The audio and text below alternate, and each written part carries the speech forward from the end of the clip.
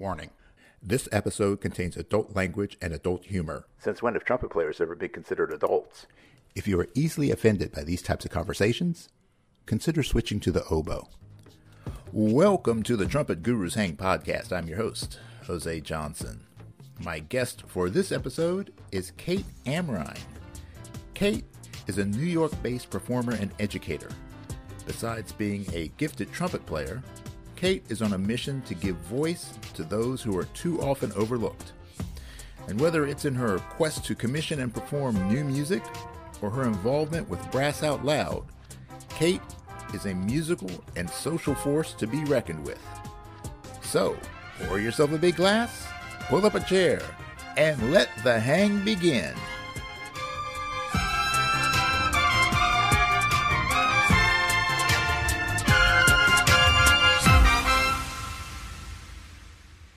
All right, welcome to this episode of the Trumpet Gurus Hang, and I am with Ms. Kate Amrine. Kate is a phenomenal individual. I'm just really impressed with the things that she's doing, both as a musician and as a social advocate. So I'm just really, really pleased to have her on the show, and I hope that you guys will be challenged in your thinking by listening to this episode today. So let's just jump into it. Kate, how are things with you? Hello. Well, things are as they are. I would say they're mostly good. But because of the cold weather in New York, I haven't been playing outside as much. So I feel like I'm really, really longing to play with people, as I'm sure everyone listening is experiencing as well. But yeah, I'm just looking forward to starting another semester with my students and lots of practicing and recording at home. Yeah. You know, there's everybody. I mean, you're always going to find people that are going to be in all ends of the spectrum. But, you know, there's so many people who have found themselves kind of in a dark place because of the lack of gigs. And then there are other people that I've talked to that have used this time as a period of introspection and a period of renewing their fundamental love for the trumpet, not just trying to keep your chops in shape for the next gig, but actually getting back to that love of practice just because that's what you want to do. So what have you done to keep your sanity as much as any trumpet player is sane? What have you been doing to keep your head straight during this time? Well, I've been practicing a lot, as I mentioned. I think I'm in that camp of discovering a new love for the instrument and inspiration. As a freelancer, honestly, I was pretty busy. I was really lucky to be so busy in New York that I wasn't practicing as much as I am now. And so when everything slowed down, it was really crazy to have that time. But then also it was kind of scary because I was like, oh, there are all these areas of my playing that I didn't realize were here and I want them to be here. So in that sense, it's been, inspiring and exciting to have the time to get to work on these things. But also, yeah, it's humbling because it's hard to face the things that you're bad at every single day. And especially after so many years of thinking I was hot shit or something, and I'm like, oh, wait, actually, here's this hole in my playing that I really, really need to address. So it's been great to have the time to do that. I've also been like everyone else, learning how to record and edit and, audio and video and all of that. So that's been an amazing experiment as well. And not even talking about recording quality or the techniques of stuff, but just literally the aspect of pressing record and then listening to myself every day is crazy how much you learn. And of course, we all tell our students to do it too, but was I one of those people that was doing it every day? No. But now I am, especially now because I'm doing 100 days of practice challenge on Instagram. So every day I am forcing myself to record and post something. So that has been really fun as well. Oh, that's awesome. I see in the background there a mute collection. You trying to keep up with Josh Rzepka with your your collection of mutes? I never keep up with Josh. I have a bunch. I just wasn't really sure where else to put them. It just kind of works so well there, especially because I teach and record and practice from this chair, and so it's so easy. Like, honestly, I'm that person who would forget a mute off stage in a solo show and then like run off in between pieces. And so like now I'm like, nope, they're all here. Like I can grab it in the middle of the piece if I need to. So there you go. There you go. All right. Well, let's talk a little bit about the stuff that you have going on. I'm really, really intrigued to know more about Brass Out Loud. That the concept, first of all, it just really blows my mind, and the people that you've got that you're involved with in this program. So I don't think maybe there are people out here who aren't hip to what's going on. So why don't you enlighten us, if you will? For sure. Yeah. So Brass Out Loud is a organization dedicated to uplifting and inspiring brass players everywhere. So we recently started our first workshop. It happened January 8th through 10th, and we had 23 faculty members, of which 70% were female, trans, non-binary, and or BIPOC, which is some pretty crazy diversity when you think about it, because most of the brass seminars and workshops that I've been seeing popping up in this time have been like 90%, cis white men. And I'm just like, really? Like there are these amazing voices out there who are students and, our colleagues should be hearing from, who are not being seen, presented at these workshops. So that was our inspiration for starting. So, we're more than just a workshop in the sense that we're going to be doing events throughout the whole year in addition to our January workshop, which was virtual, of course. So we had 50 people, I think over 50 participants join us on Zoom from over 4 countries, which was super, super cool. Definitely made time zones a little crazy, and so which was really fun. And then we had an awesome age range of around 13, I think, to over 60, which was pretty incredible. Wow. So with the demographics, was there a nice mix, or was it more towards the non-male population that was engaged in this? It was pretty incredible. I mean, like in our social media and advertising, we were really trying to tell everyone, like, this is a workshop for you, like, even if you are a cis white male. And where our gender representation, as far as we could see from our surveys, which was pretty evenly split, which was really incredible. I've been to some workshops that are designed or like presented by like an all-female group or like all-female faculty. And then, yeah, it's kind of weird to see like all women as students or registrants in the workshop. And it's amazing to be a participant in something like that, because you're like, oh, here are all these people that look like me, like how cool. But I think now, especially, we need to have, the door open for everyone in these events, because it's especially the people that are not in those groups who need to be here in on those conversations and to be listening and to be colleagues with people that don't look like them, so that we can like further change what the brass community looks like.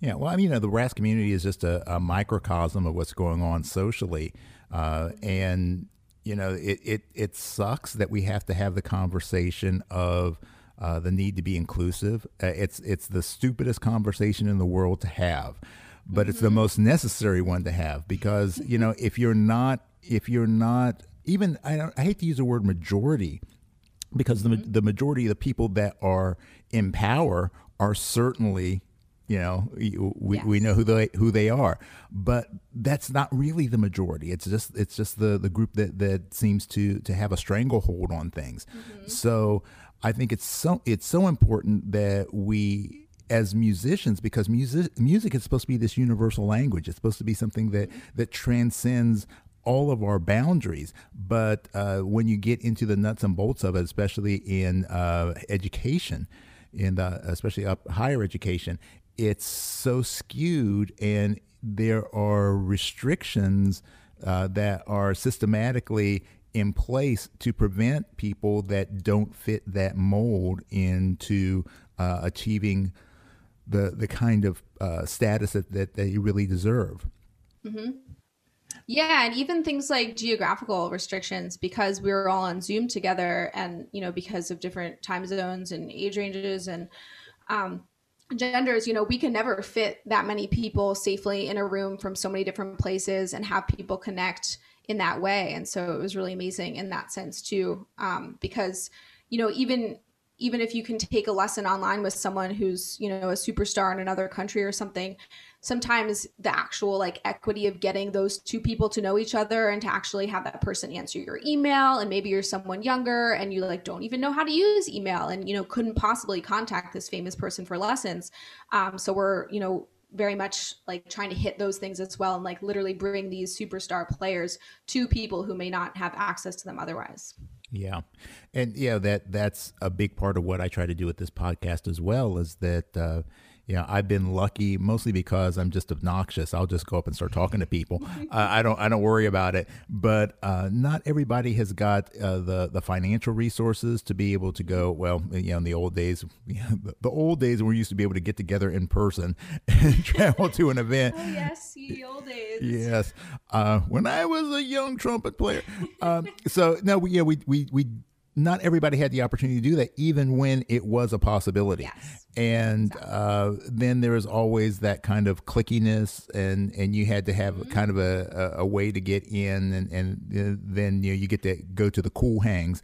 But I just wanted to be able to do something that gave that opportunity to that young player in the middle of nowhere, where they don't have these kind of options. If you're in New York, you can go down to the local restaurant or bar and probably bump into someone like a Wynton Marsalis or Pretty incredible, yeah. Yeah, but if you're in BF you don't have that opportunity. You're not going to run. You're rarely going to run into people. So I think it's so important that if you have the ability to put people together, which seems to be one of your critical skills, to be able to manage things, that it's really a cool thing to do, because you're giving people the opportunity to make connections that they otherwise wouldn't.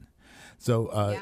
You've done a lot of work as a contractor as well. Has that skill come in? Is that something that you've always done? Have you always been kind of that connector, that manager? Yeah, I think I have. I love it. It's funny that you called it bringing people together, because that is the thing that I love to do. So when I first moved to New York, I wanted to play on Broadway and I loved playing musicals. But when I was at school, we only did one musical a year. And I was like, well, that's not enough. Like, how am I going to learn how to do this super, super well if I'm only doing it like once or twice a year? And so I met a music director friend, and I would get an orchestra, like a full 20 to 40 person orchestra for our reading session. And he would get the full cast, and everyone would bring food and beer, and we would just read through shows. And we honestly did probably like 10 to 20 different shows like this. And it was so much fun. And we ran through the whole show, no dialogue. We would stop and redo a section if it was like a hot mess or something. But it was a great opportunity to hang and meet with people. And I would ask people that I had really, really been longing to play with. And nobody had to say yes. We were all just there volunteering our time for free.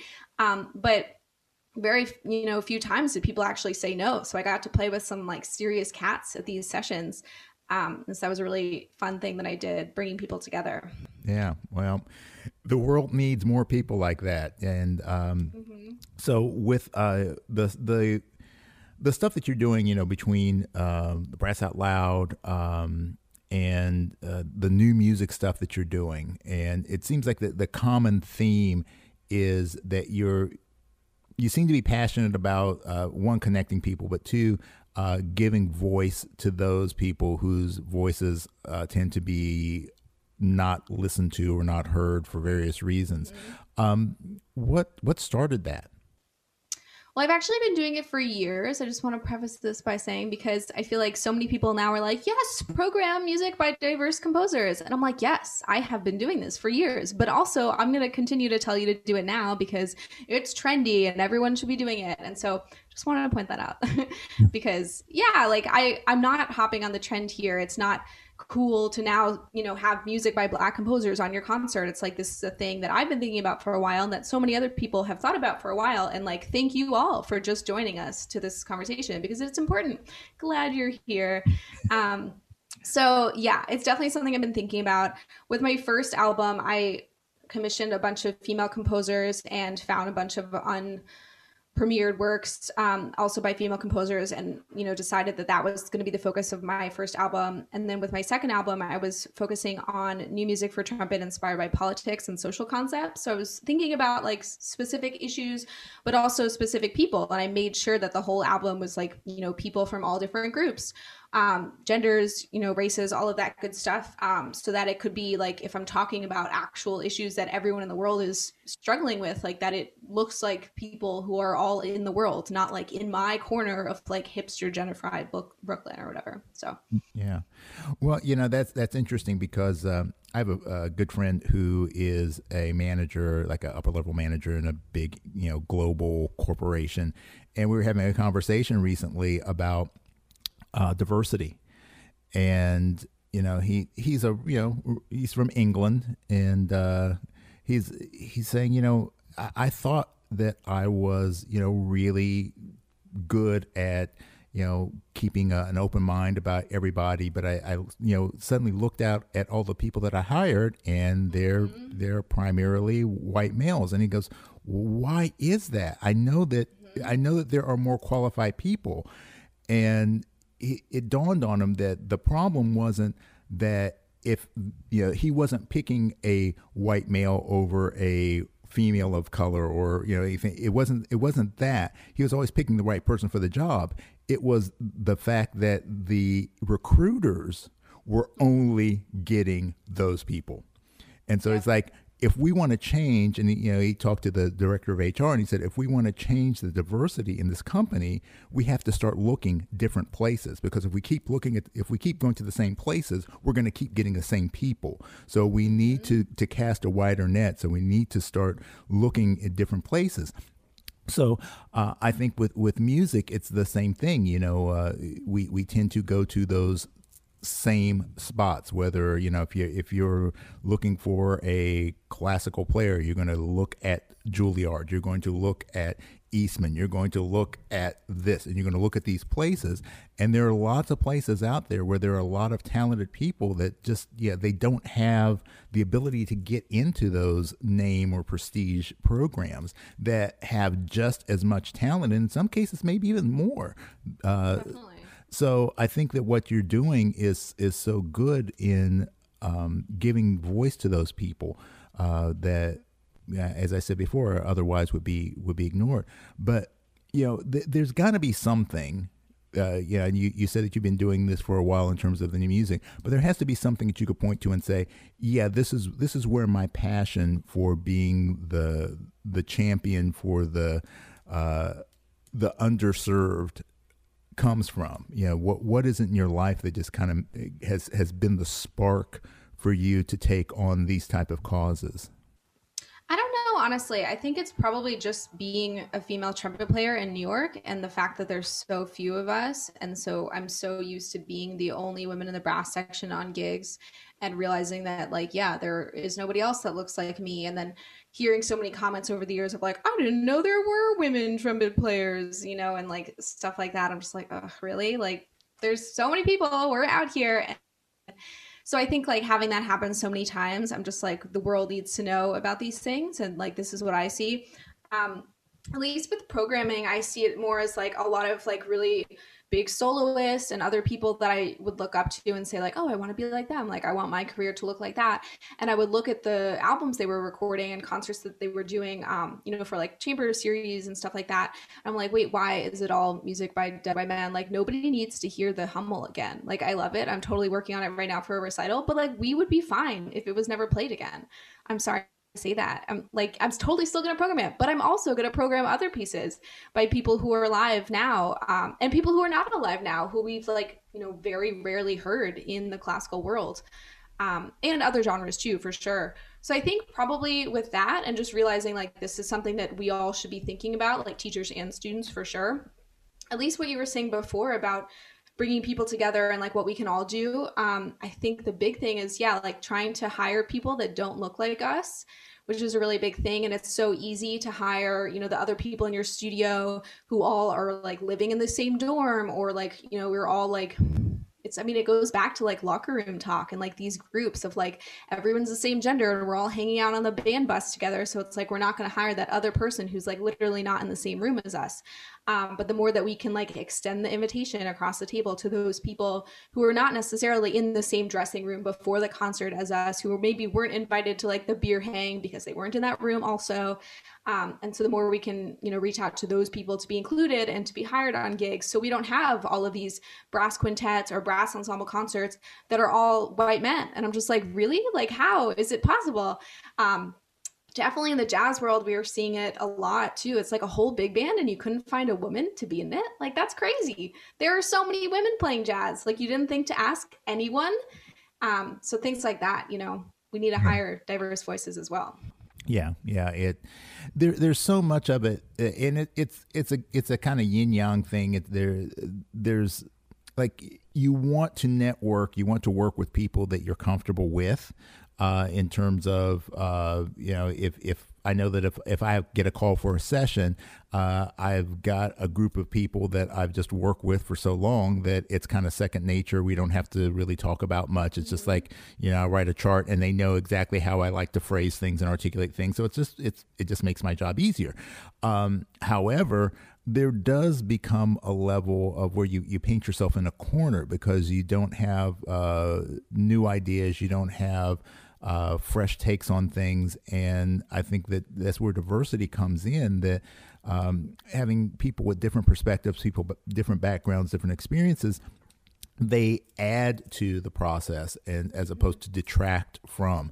So, I really am very, very, I try to be very conscious of the fact that, there has to be a little bit of being willing to step outside of your comfort zone if you want to grow personally. And then obviously as art, if we want music to grow, we have to step outside of our comfort zone of what we're willing to do, what we're willing to listen to, what we're willing to try, if we want to make it grow. So where have you stretched your comfort zone over the past few years? You're not old enough to be talking about decades, so yeah, I will admit, maybe not decades, but honestly, everything since March, since everything shut down, I feel like I've been pushing myself and stretching that, because I used to be one of those people that was really scared of technology, and I was working on a computer that was 10 years old, and it was Windows, and I was using like Windows Live Movie Maker to edit videos, and I could put in an MP3 with my video, and that was the extent of my editing skills. And now I'm doing like all these fancy projects. And so I really had to just like take the time and be like, okay, I'm not stupid. I can figure this out. Like, I'm going to watch some YouTube videos about it. I'm going to ask a million questions. I'm going to Google literally every single step of like, how do I cut and paste and like things like that. Like, I've searched for everything. So in that sense, I think I definitely pushed the comfort zone with that. Even just with practicing, like being willing to sit down and be like, yeah, I'm really not great at that thing. Like, how am I going to better? Okay, like I'm going to practice this and like actually do it. I think I see with my students, sometimes we get scared to practice the things we're like really, really bad at. You're like, oh, it'll be fine because like I'm never going to do it. And you're like, no, it's not fine. Like, you really should practice something. And so, I mean, I went down the mouthpiece safari a little bit. I know we're not going to talk about gear too much. But that's been really great to be like, okay, is my stuff really working? Like, how can I make my equipment as efficient as possible? And having the time now to figure it out has been really great. All right. Well, actually, that makes a good segue, because I did promise you that we would talk about gear. And yes, audience, we are going to talk about gear. We're trumpet players. Come on, give me a break. I'm sorry, I had but to. No, it's okay. So I actually have added this new segment, and it's called Gear Up.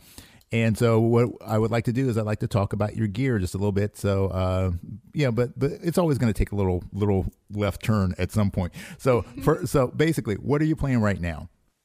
So I play on a Bach trumpet, B flat and C, and my pick and my flugel are Yamaha. And because I'm a Dennis Wick artist, I'm using my Dennis Wick mouthpiece for trumpet and cornet. I use since I have it right here, we're going there. It's the 3C Ultra. So it kind of looks like a Monet in the sense that it's like thicker, I guess you could say. But to me, it just feels like, the same like Bach 3C that I've been on for years, except better, because so many things. Definitely don't need to go into all the dirty details of all the things that are better about it. For commercial playing, I use the Bob Reeves 42S and M for like lead playing and jazz stuff, which I love. I think that's it. Oh, and then Flugel, I use an AR resonance mouthpiece. Okay, cool. Yeah. So when you were going through your process of, as you're talking about trying to dial in your mouthpiece, what was it that you were looking for in terms of equipment change? So I'd been playing on that Bach 3C for probably like over 10 years, and it was fine. And because I like freelancing in all different styles, it was really great to have something that I could use in all different styles. And I had a lead mouthpiece in addition to that. But because I was doing so many different styles, I was like constantly alternating things, but playing it all on the same mouthpiece. Honestly, my mouth got like confused, if that's a thing, if that makes any sense. Yeah. And I felt like my sound changed. And this was probably just like from being too busy and not practicing enough and not, spending time on fundamentals or something. But like my sound concept was so blurred between multiple genres that I didn't feel like I had this strong me, Kate sound unless I was playing the stuff for my album. And so like with my CD stuff, I'm like, I know exactly how it should sound. I have it in my head.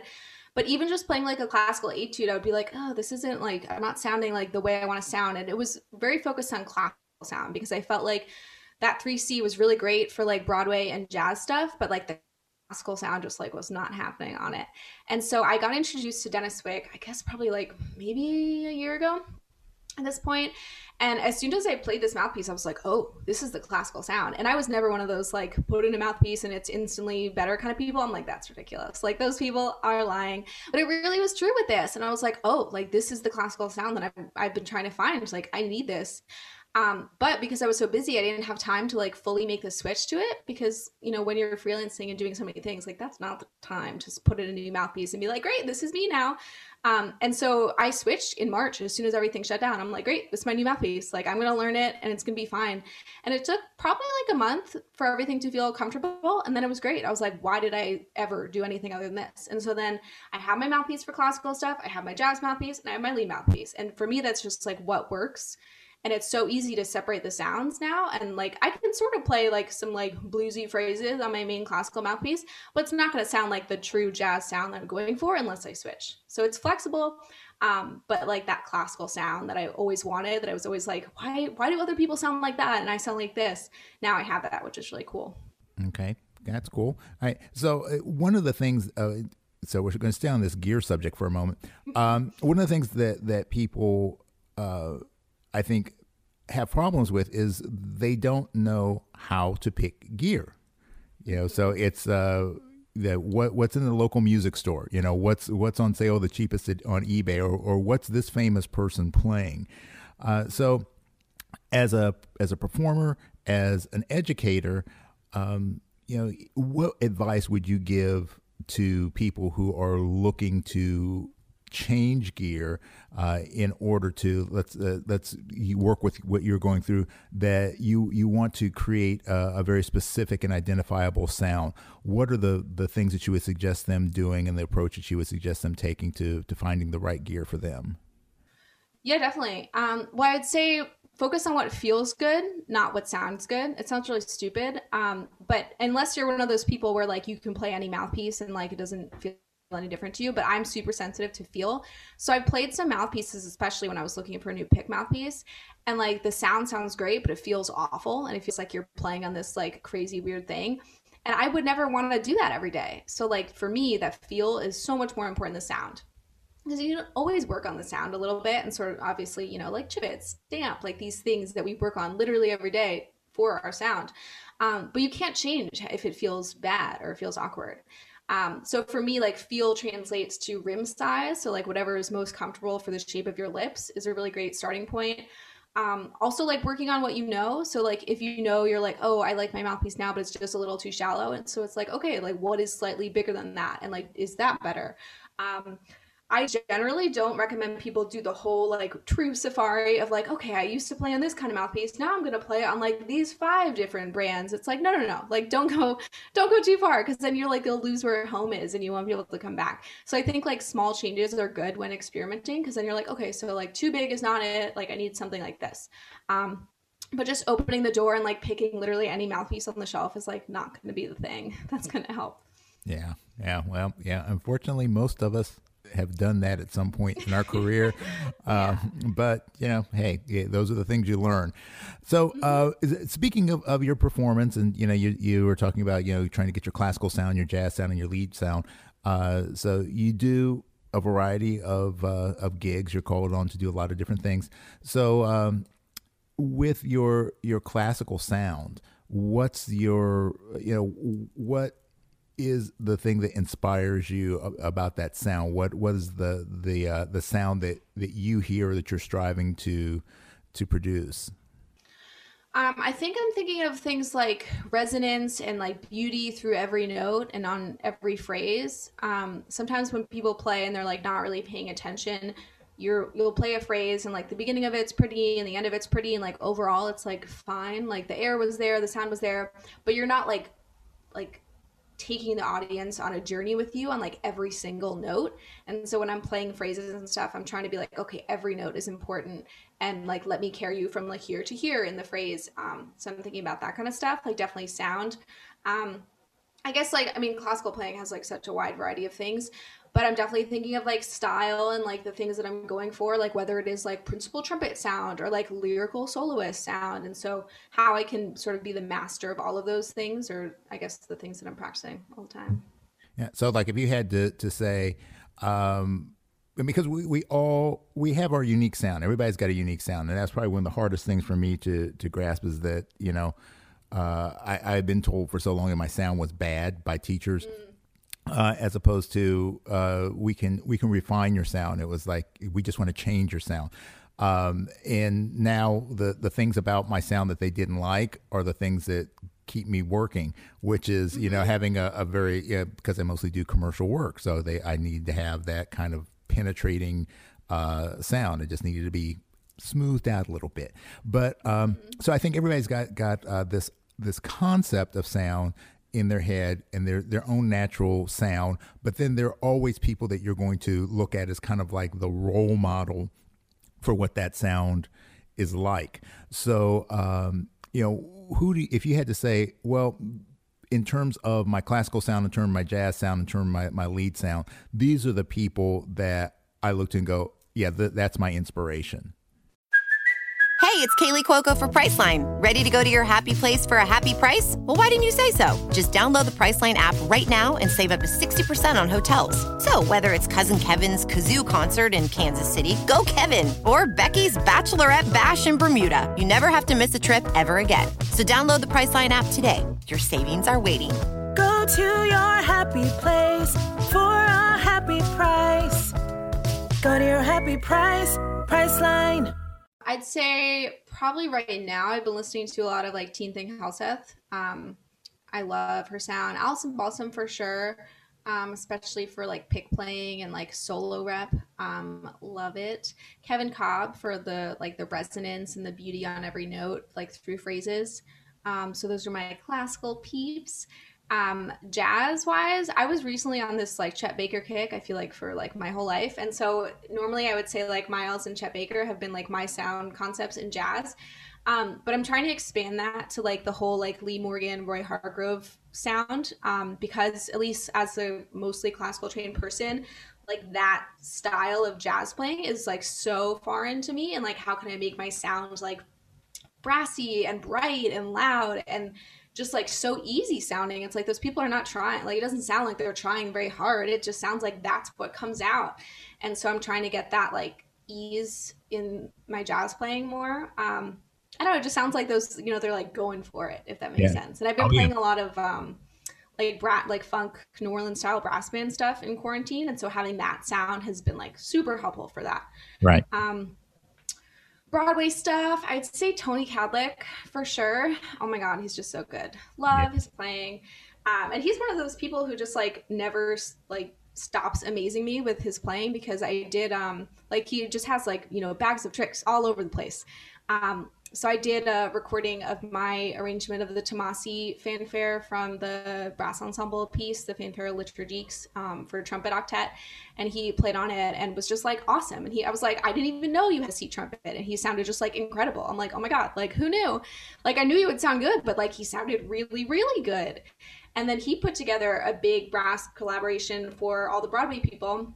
And I think it was like a Christmas piece. It was around Christmas time, like another like awesome, bold, brass fanfare kind of thing. And he played pick on it. I was like, oh my god, your piccolo playing is so good. And so like having someone like that who's just like an awesome commercial player, like great classical player, and like because of he's in the New York pop, so I feel like that's like the thing. So I try not to do a lot of like before I die, I want to play like this gig, but like that's definitely one of the things that I'm just like, yes, that would be super sweet. Yeah, yeah, yeah. How about your lead playing? Oh yeah, lead playing. Definitely Tony for sure. A lot of other people, let me think. Honestly, I feel like my answer should be like big band lead players. I feel like that's like what people say. And like I love listening to, like Thad Jones and Count Basie and like all of these amazing big bands. But my lead playing like idea is from a Broadway construct because that's what I want to be doing. Like that's sort of what I need my lead sound to sound like. So people like Raul Agras are just like super killing. Definitely Tony for sure. Who else do I love? Glenn Drews on Chicago. Like those people that just like wall of sound. Oh, Don Downs. I watched the book on Spider-Man and Aladdin when he was playing lead on it, and I've like never heard a louder trumpet section in Broadway. I was like, oh no, like also I have to sit next to you guys for 3 hours. Like this is insane. So those kind of things for sure. Yeah. Yeah, well, that's cool. Those are some great names, and so for people who aren't familiar with some of those artists, definitely check them out. I know Tony is definitely one of my all-time favorite players. Just like you said, anything he plays is just it's killing. So good. Yeah, yeah. You don't know whether you want to just run up and hug him or punch him in the head. Yeah, exactly. But he's so nice too, and that's why it's like you can't hate these people. He actually inspired me to do one of my recent arrangements, which was the Marvin Gaye tune "What's Going On." Mm-hmm. He played it on one of his like quarantine concerts a couple months ago, and he was just doing everything with tracks that he made in Logic, and I was like, whoa, like this sounds incredible. And it's just him playing with the tracks. And it sounded so good on flugelhorn. So I was like, oh my God, okay, I have to arrange that for flugel and string quartet. So I'm really pumped about that one, which will be out later this month. Awesome. I'll have to look for that for sure. For sure. Actually, you get that, let me know, and I'll make sure to put links update the show notes, and people can get to that. So with the Broadway stuff that you've been doing, in the past, you've done some off Broadway stuff. You've done some on Broadway stuff, yes, as well. Yeah, I've been subbing on a show for a couple of years, which has been amazing. Yeah, awesome. Yeah, I love Broadway. I haven't been able to see a show in way too long, and obviously, nobody's seen a show recently. But it was kind of disappointing. Like in the '80s, when I was going up there a lot more, there was definitely a lot more, in terms of the live bands. But then things started to get more and more pared down. So with the limited number of shows that are running these days, that are running full orchestras, how do you navigate that world in terms of getting into those gigs, and how are people to in general to work with, especially coming from that position of being a female trumpet player in a particularly male dominated world? Yeah, the Broadway scene is very male dominated. It's crazy. I think like in terms of just a trumpet player or horn player in general, being as versatile as possible is going to be the thing that, at least in my mind, is going to bring success. The off-Broadway shows that I've had are very like chamber music-y, like they're sort of like indie rock musical theater style-wise. But it just feels like I'm playing chamber music. And so the first show that I had was called Alice by Heart, and I had a lot of like piccolo fanfares, like in, these like up-tempo numbers and things like that. So it was very like Beatles influence, but also like schmaltzy flugel solos where it's like just me and the singer. And so like, can I be lyrical in that way too? And then we also had like in that same tune, like a bunch of like, like classic swing, like high note falls and scoops and all that good stuff. So being flexible and able to hang in all of those different genres, I think, is the thing, at least for me, the thing that I like being able to bring to a pit is all of the solo work that I do. And so whether that's like experimental weird sounds, and like being able to improvise in that way, but also just the fact that I feel like I, have something to offer as like my own sound as a soloist, and more like beyond what like a typical like Broadway pit player has, if that makes sense. Like there's so many people who are so great at that and that's all they do, and they're like, bomb freelancers in town. But I like knowing that I am also a soloist and that I have things to say as a soloist, like just me on the instrument. And so I try and bring those into the pit as well. Yeah, that's very cool. So yeah, I've been really interested in knowing, I want to go actually back to the Brass Out Loud. This is a collaborative effort, obviously, with that. Who are some of the other people that are involved with that project in terms of steering the direction? Yeah, super good question. Definitely should have mentioned them before. So my friend Rebecca Carew, she was the founder of Brass Out Loud, and she brought Melissa Munoz and I on to the project. And so she's a French horn player here in New York City. And I guess we have met several times in person, but it was like we were both attending the same concert, so we haven't like actually spoken in person, which is totally crazy. And then Melissa Munoz, who's a trumpet player based in Texas right now, and I have met her in person.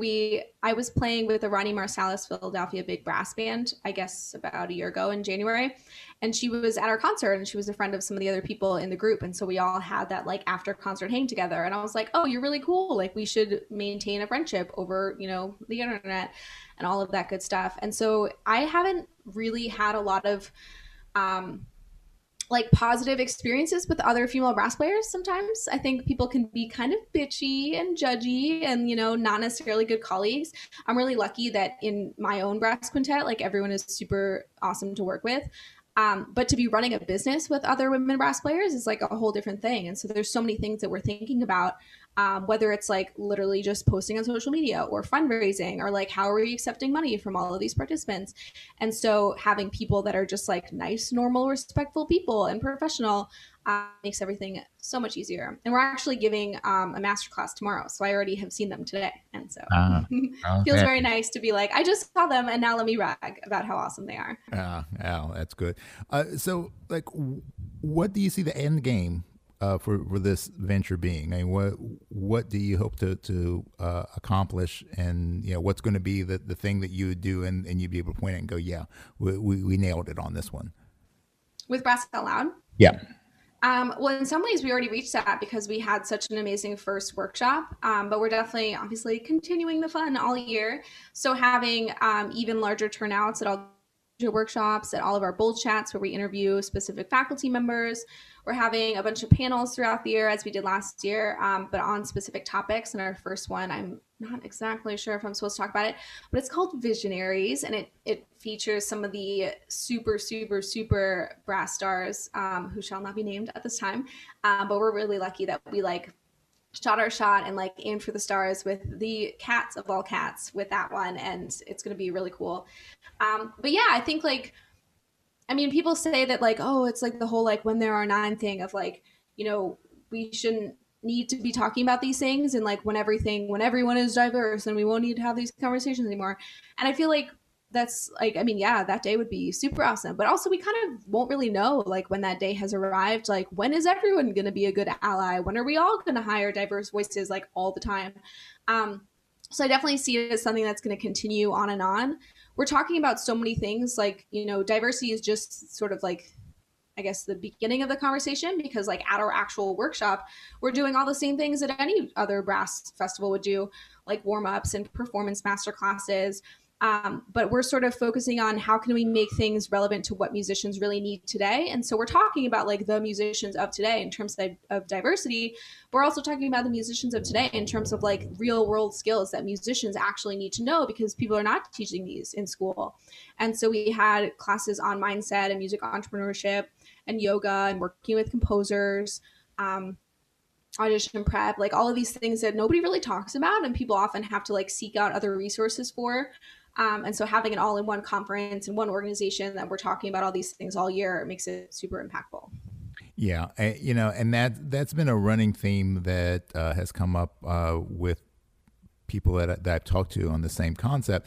And I'm a big believer that the educational system as a whole needs to be revamped. There are so many things about the way that all the way from public school up to higher education.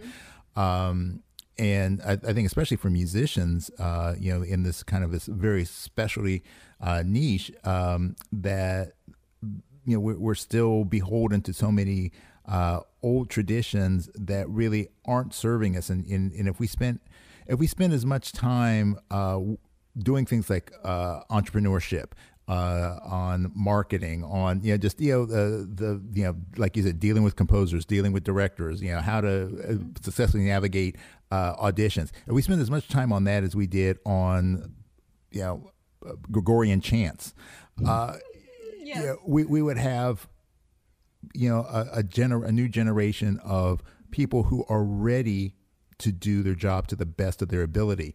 But I think that's I have to really applaud anyone who is taking a step to create this environment where people are learning the real world skills of being a musician, because it's easier, I think, because you're in that world where you're teaching and you're gigging, and so you're able to see that. And I think sometimes people, especially in academia, they get so separated from that working world that they lose sight of the stuff that's really yes, you got to be able to play your horn, but there's other stuff that is just as important in terms of having a successful career. And if you're setting up someone for success, you got to do that stuff. Mm-hmm. Definitely.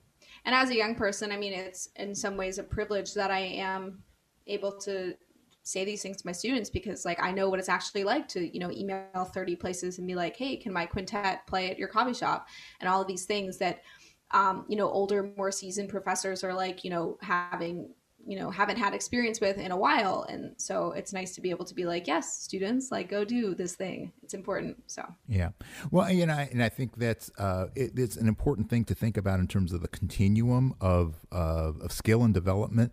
And the best, if you want to take the cat of all cats, they have certain lessons that they can share. Obviously, I mean, they've got the years of experience, they've got the accolades and things like that. But sometimes it's really hard for a younger or newer student to gather those lessons because there's so much separation between them. So sometimes you just need somebody that's one step ahead of you or two steps ahead of you, because what they're doing you can see as being difficult, but you can see as being achievable.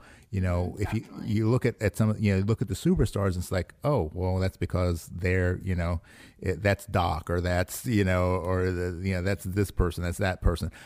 So you can't really relate to the things that they've had to go through. So yeah, I think that this new generation of players, I mean, every generation has the responsibility of pulling up the next generation and setting them up for better success. But definitely, yeah, like you said, sometimes people are a little too bitchy, and they don't want anybody biting their gigs. So yeah, there's a lot of that whole like covering their pot action, which I don't love. So.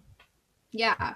I was giving a master class at a different school, and Lexi Signer, I think you know her. Do you know her? Yeah. Dr. Lexi. And she just had like the best line of like, if my students end up taking my gig, of like, if they end up being more successful than me, then like my job is done. And I originally heard that. I was like, wait, really? Like, actually, like I kind of want my gig, but it's like, no, that's what we're trying to do here. We're trying to raise people that are going to do things that we didn't even realize were possible. People that are going to be even better than us. Because I'm sure that some of my teachers have been like, wow, like, Kate is doing a lot of things that I never thought were possible, like in my own career. Like I didn't know how to edit audio when I was her age or something. And I also think about, especially in terms of diversity, sometimes not even just in the women brass world, but anyone out there who's thinking like, oh, like why should someone else of this other, whatever category get the job when I also want the job? And in my mind, it's like having more female trumpet players on Broadway helps me. Like, yes, I would like to be that person in that chair on that gig, But also, if it's somebody else, that means that the world is seeing that someone else too. And they're saying like, oh, women are on Broadway. Like, that's so cool. That's a thing.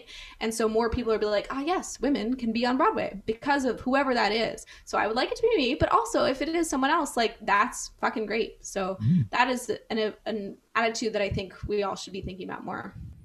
Yeah, I mean, for me, like when my previous life before this, I was a professional martial arts instructor, and after years of doing that, I kept telling my students, I want you to be better than me, or at least we're better than I am, after so many years of practice. But I'm not going to let you get better than me in that I'm going to work my ass off, so. Definitely.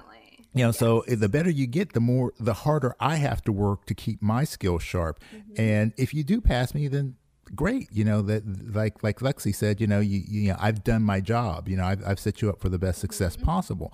And I think whether you're a teacher or just a human being, that's what we should be trying to do. We should be trying to set up the next generation to be so much better off than we are and learn from our mistakes. And but hey, here we go again, things that are so simple, but I don't think we're ever going to really get around those because of I can't change nature. everyone. I can only change the only things that I control. So change yourself and be the example. So that's really important. All right, well, we're going to do my favorite part of the show. This is a series of rapid fire questions. This is actually called the Robinson's Remedy Rapid Fire Round. So brought to us by our good friends Kenny and Richard at Robinson's Remedies, of which Kate is an endorsing artist.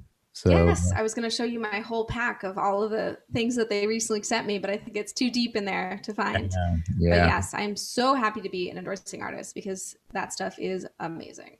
Yes, it's chops in a bottle. So what we're going to do is I'm going to throw out a bunch of different questions to you. They're going to be all over the place. Some will be about music, some will not. Just give me your best answer to each of these. And here we go is Kate. Who's the biggest influence on your life that is not a trumpet player? Oh, can it be myself? I don't know. That's so hard. Sure. I don't know. Yeah, me, I guess. I think we're the average of the 5 people we spend the most time with. So making sure that the 5 of me and other people around me are great. That's who it's going to be. Okay. What's your favorite book? This is a hard one. I don't think I have a favorite book. I read a lot, but no, I don't have one right now. Schlossberg?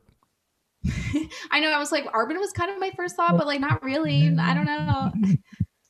All right. What's the worst movie you've ever seen?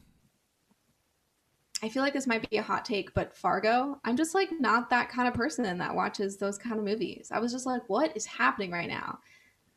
Okay. If you weren't a trumpet player, what would you want to do? I think I'd probably work in food in some way. I think it would be super awesome to have my own little cafe.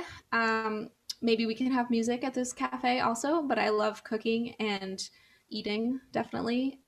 So that would probably be it. What's your favorite kind of food? Dessert? Does that dessert count? Yeah, sure. Yeah. All right. Pastries or other kind of desserts?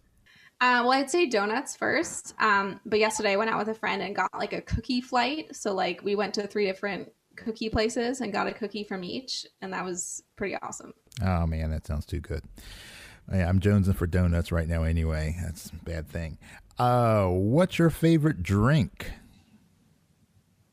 Coffee, if we're keeping it daytime professional. But otherwise, I'd say beer. Okay. Okay, we're going to go deeper into this one. Give me a specific kind of beer.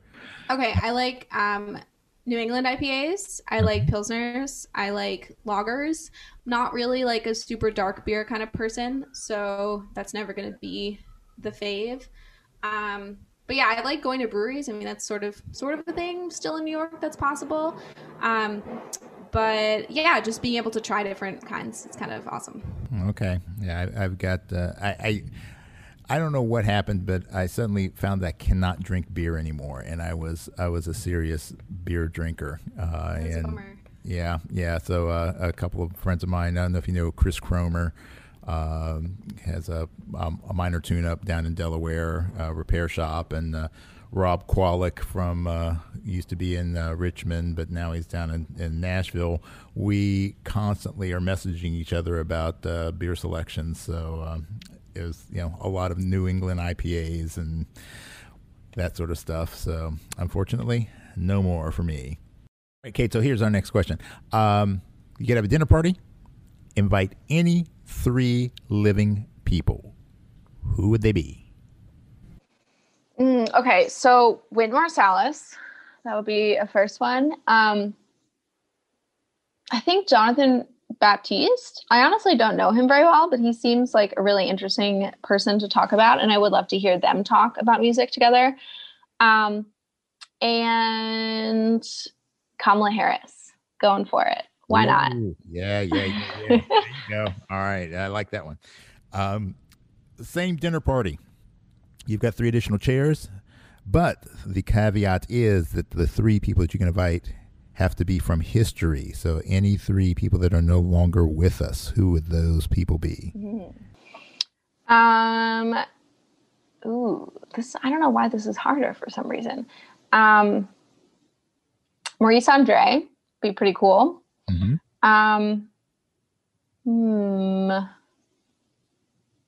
RBG.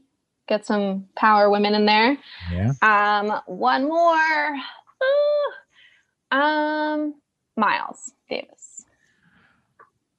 That'd be a very interesting, hang. Yeah, I like that. Yeah. All right, lacquer plated or raw? Lacquer. Okay. What is your favorite quote? I have one on my wall right now. That says, I could bring you with me. This is amazing. So I can read it in perfect attention. Where attention goes, energy flows. Gotcha. I know that one well. I use it all the time. Yes, love it. All right. What is your greatest fear? I think it's just being shitty. I don't want to be bad at what I do.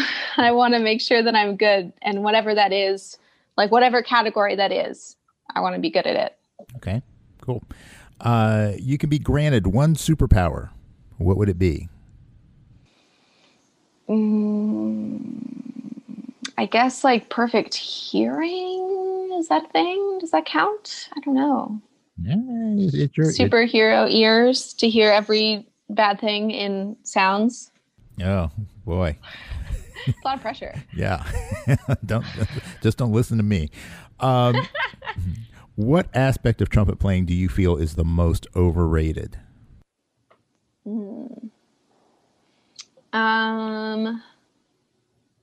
I think like getting everyone to sound the same.